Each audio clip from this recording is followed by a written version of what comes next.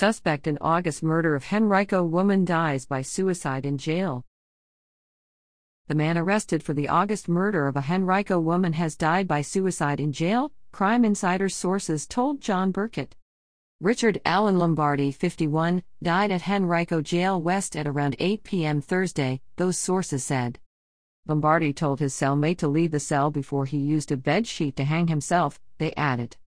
Lombardi was charged in August with the second-degree murder of his ex-girlfriend, 49-year-old Amber Riley.